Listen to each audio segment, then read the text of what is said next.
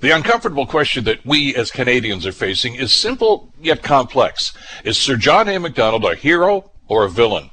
Hamilton City Council must make that determination in their decision to remove the long-standing statue of Canada's first Prime Minister.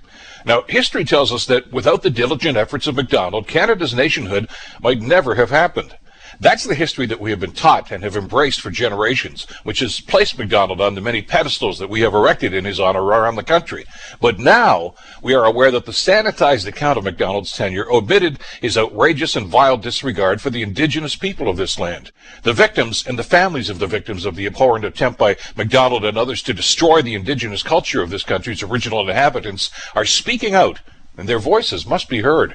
Sooner than later, City Council is going to have to decide the fate of the Macdonald statue in Gore Park, and we must hold them accountable for the decision. But for us, there is also a responsibility not to rewrite history, but to acknowledge it.